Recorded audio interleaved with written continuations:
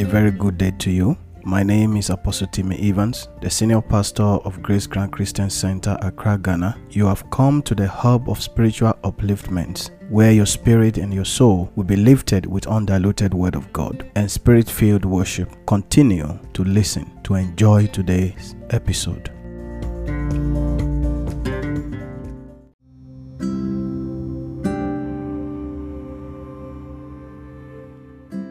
Heavenly Father, in the name of Jesus, I want to thank you for the privilege and the grace you have given unto us to see yet another new day. This is the day that you have made. We will rejoice and be glad in it, in the precious name of Jesus Christ. Holy Spirit of God, we humble ourselves, bring ourselves before you, and we declare that your favor and your mercy will be released upon us in the precious name of Jesus. Lift up your voice and begin to appreciate the name of the Lord. Say, Lord, we thank you for your mercy, for your kindness, and for your favor, for the love that you have bestowed upon us, for the grace that we have received through the power of thy presence, in the mighty name of Jesus Christ.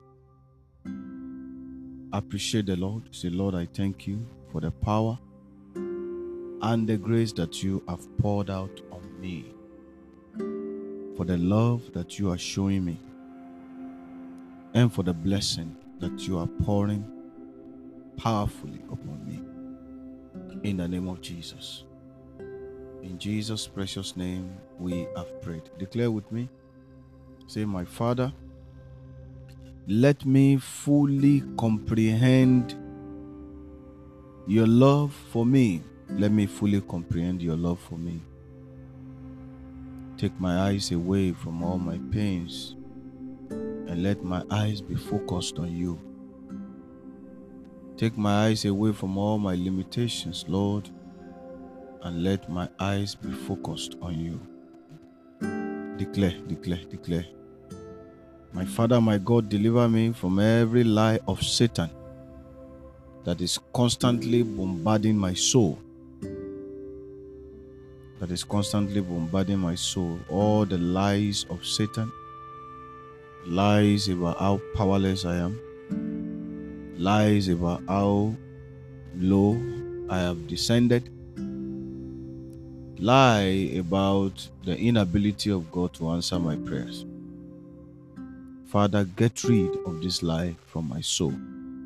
In the mighty name of Jesus, I have come to the place of truth. I put on the garment of the Lord Jesus Christ. He is my truth. He is my strength. Declare, say, I receive the fullness of grace.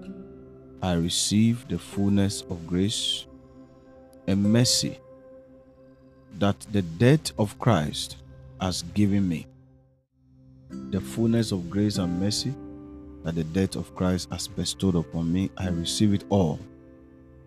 I declare that all the powers of the enemy that are weakening my spiritual strength shall be dismantled, shall be frustrated in the mighty name of Jesus. I begin to plead the blood of Jesus to purge and cleanse me of the power of sin and worldliness, to purge and cleanse me from every spirit of weaknesses, from every spirit of weakness, in the mighty name of Jesus. Say, in the name of Jesus, I command that the name of Jesus will begin to work wonders in my life. Father, let the name of Jesus begin to work wonders in my life. Let the name of Jesus begin to work wonders in my home. Let the name of Jesus begin to work wonders in my family. Let the name of Jesus begin to work wonder in my ministry, work wonder in my business. In the mighty name of Jesus, by the power in the name of Jesus, I frustrate every unseen works of the enemy in my life. In the mighty name of Jesus. Lastly, you are going to declare every evil sound that the enemy is making to distract my helpers. I silence them in the mighty name of Jesus. I silence them in the mighty name of Jesus. I silence any demonic sound that is being made from the pit of hell to distract my helpers. Be silenced in the mighty name of Jesus Christ. Declare it. Begin to plead the blood of Jesus upon yourself. Say, I plead the blood of Jesus upon my life. I begin to declare that the Lord will glorify himself in every area of my life in the mighty name of Jesus Christ.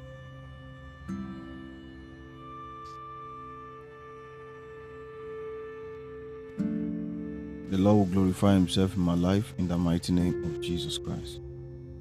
Heaven will open over me. The blessing of God will pour upon me. In Jesus' mighty name we have prayed. We continue in our series on prayers. Yesterday I asked some few questions which if we are able to provide personal answers to those questions, we will know if we have been engaging in effective prayers or not.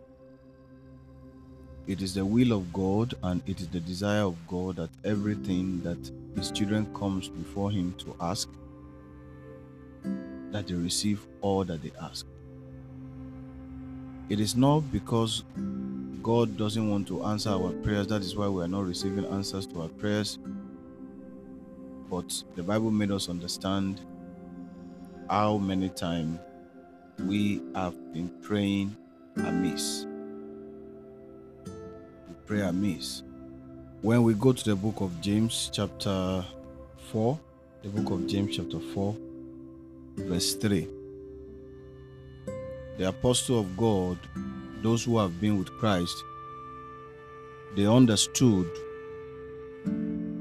how prayer is, because they have witnessed first-hand manifestation of the prayer of our Lord Jesus Christ. They were there with him. They knew his style of prayer. They understood his mindset. They knew that Christ always prayed out of positive motives. And then they shared their own experience. James was very close to Christ. Now, this is what Apostle James said. James chapter 4 verse 3. He said, you ask and you do not receive, because you ask with wrong motives. In fact, the Bible expressly said it, so that it won't be as if all the teachings I have been teaching concerning motives and prayers are cooked up by myself. It is in the scriptures. You ask because you ask with wrong motives, so that you may spend it on your pleasures. So that you may spend it on your pleasures. Now, the book of Judges chapter 10 verse 14, it says, go and cry out to the gods which you have chosen. Let them deliver you in the time of your distress. This is God through his servant speaking to the people who have deserted the living God and they are pursuing idols. When affliction came upon them, they ran to God and their requests were rejected. We pray amiss because we run after things that God did not allow us, that God did not endorse for us. So the key place I will be laying emphasis on today is the book of James chapter 4 verse 3, where the apostle expressly said the reason why we are not receiving answers to our prayers is because of our motives. Most times we pray to satisfy ourselves, and by God's grace I was able to explain deeply yesterday. I gave some example of how many of us have wrong motives when we come to a place of prayer. We are praying, majority of our prayers is centered on self-interest. Centered on self-interest. That is why we are not receiving any answer. We sow seed based on self-interest. Whatever it is that we do it based on self-interest because we want our need, our want satisfied. There is no place in the Bible that the Bible expressly said that God is going to grant everything that we want. But there is a place in the book of Philippians chapter 4 verse 19 where the apostle emphasized that God is able to provide all our needs. So in order for you to be able to have effectiveness in your prayer life or resourceful prayer life, there is also need for you to understand what your needs are. Exactly what do you need? How do you understand your needs without knowing your purpose? Understanding your purpose will give you access to your immediate needs. Once you know that, okay, this is what the Lord is calling me to do, this is what the Lord wants me to achieve, this is what the Lord wants me to do, you will be able to discover the things that you need in fulfilling those divine mandate in your life. And then it is those needs that we take to God to ask Him to provide them, to provide them for us.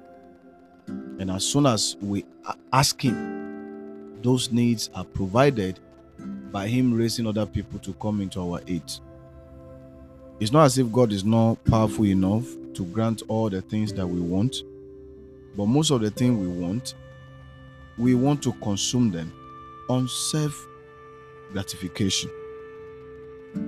Now, the next question I am going to ask in this series is, whenever you receive answer to your prayer, will it be possible for you to subject the flesh and keep your spirit alive even when the prayers has been answered? This was the last point I gave yesterday.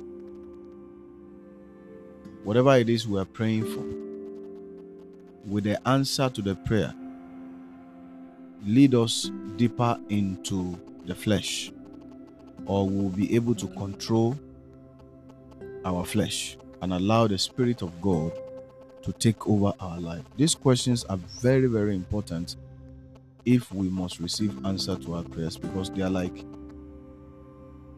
something for you to check yourself. When I'm going to a place of prayer, this thing I'm going to ask for, when I receive it, will it help me to draw closer to God? Will it increase my level of spirituality and growth with God? Or will it help me to go deeper into the realms of the flesh? Many of us, even at the time of the prayer, we fail. Because while you are praying, you are not actually praying, you are complaining.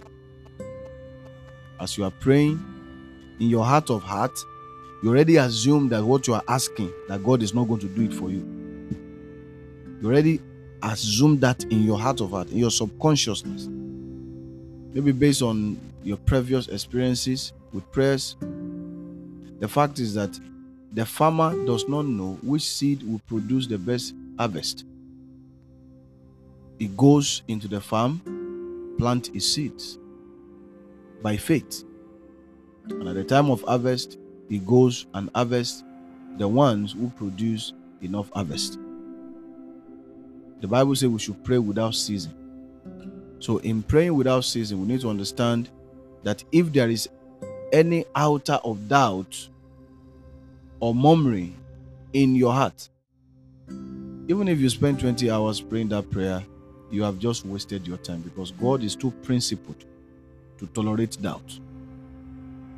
If you must come to God, you must come to Him with faith, with positive attitude. That is what the Bible teaches us. So if I receive the answer to my prayers, am I going to grow spiritually?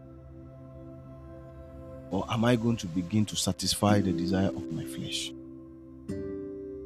Number 6 question. Would you proceed to a deeper relationship with God? Or is it that you just want an answer to your prayers to go use it to gratify yourself? Many of us, we treat God like Father Christmas, as I've earlier said. We come to Him during Christmas, we collect the gift, we we go away. We wait for another 1 year, come back to him, collect the Christmas gift, we go away. We go again after 1 year, collect another Christmas gift, and then we go away. If God can see that in your heart of heart, you are treating him like a Father Christmas, at some point, mercy will stop working. That's one fact I want you to understand. You can't treat God as if he's just a doctor who you go to him in the hospital, he gives you injection. When you are okay, they discharge you, then you return back home. It's not a business for him. It is a relationship for him. God wants to have a relationship with you. So when you go to God to ask him anything, if in your heart of heart you are not interested in relationship, just believe me, you may not be able to receive anything from God, or you may receive and the blessing will not last. Would you support the work of God? For example, if you are praying majorly for financial breakthrough, it is usually easy to pray and disturb your pastors to pray and fast with you when you are in financial needs. But when God finally answers you, it becomes very difficult for most people to even be faithful in supporting that pastor or even that church. Whereas because of fear, if you go to an herbalist, you will carry out to the letter everything the herbalist demands from you.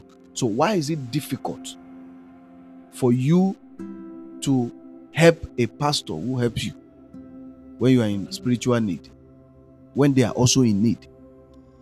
Why is it difficult for people whenever a pastor who has been supporting them spiritually comes to them to ask them for support? Then you go behind and be backbiting and be talking trash about the pastor. Why? Is it not that the devil is working on people? I will agree with you, there are pastors who will overdo it, who will come and be bugging you every day, who will be disturbing you, even money for pure water, money for sponge, money for this. They want you to handle everything for them. No, that's what I'm talking about. There are times that true men of God are truly in need. There are so many pastors today that are dealing with depression because they are in need and they can see their church member flaunting wealth. They can see their church member doing things. They don't have a place to stay. They don't have food to eat in their house. They will not ask you.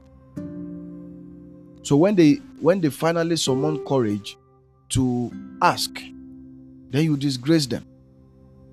Whereas when an herbalist calls you and tell you, I want you to buy me a car, I want you to build me a house, you will run and go and get whatever you want because you are afraid that it's going to kill you.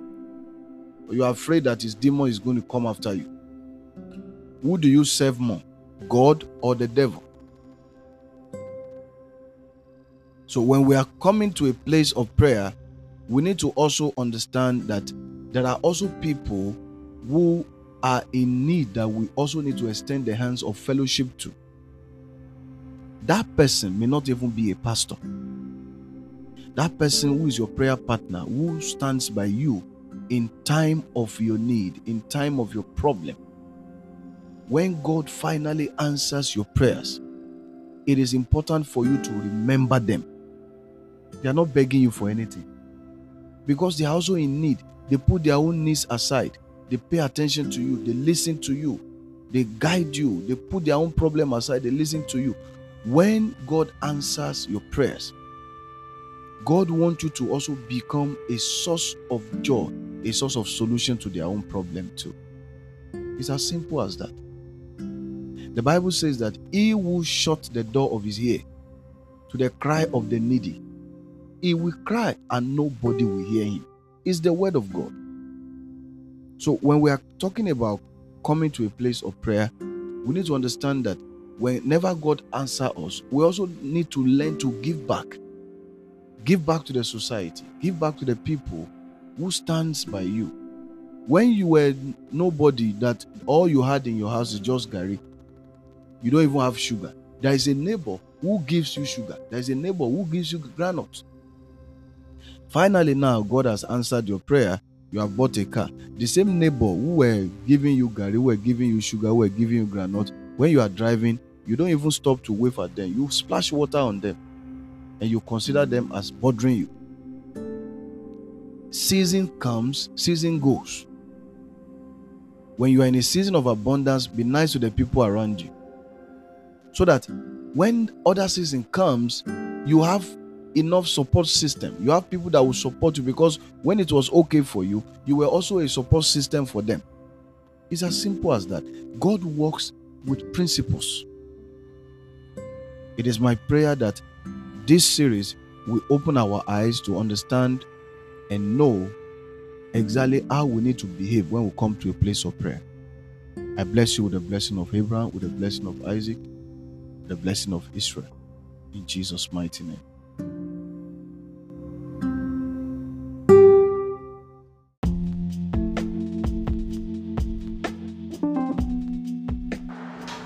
I believe you've been blessed by today's message.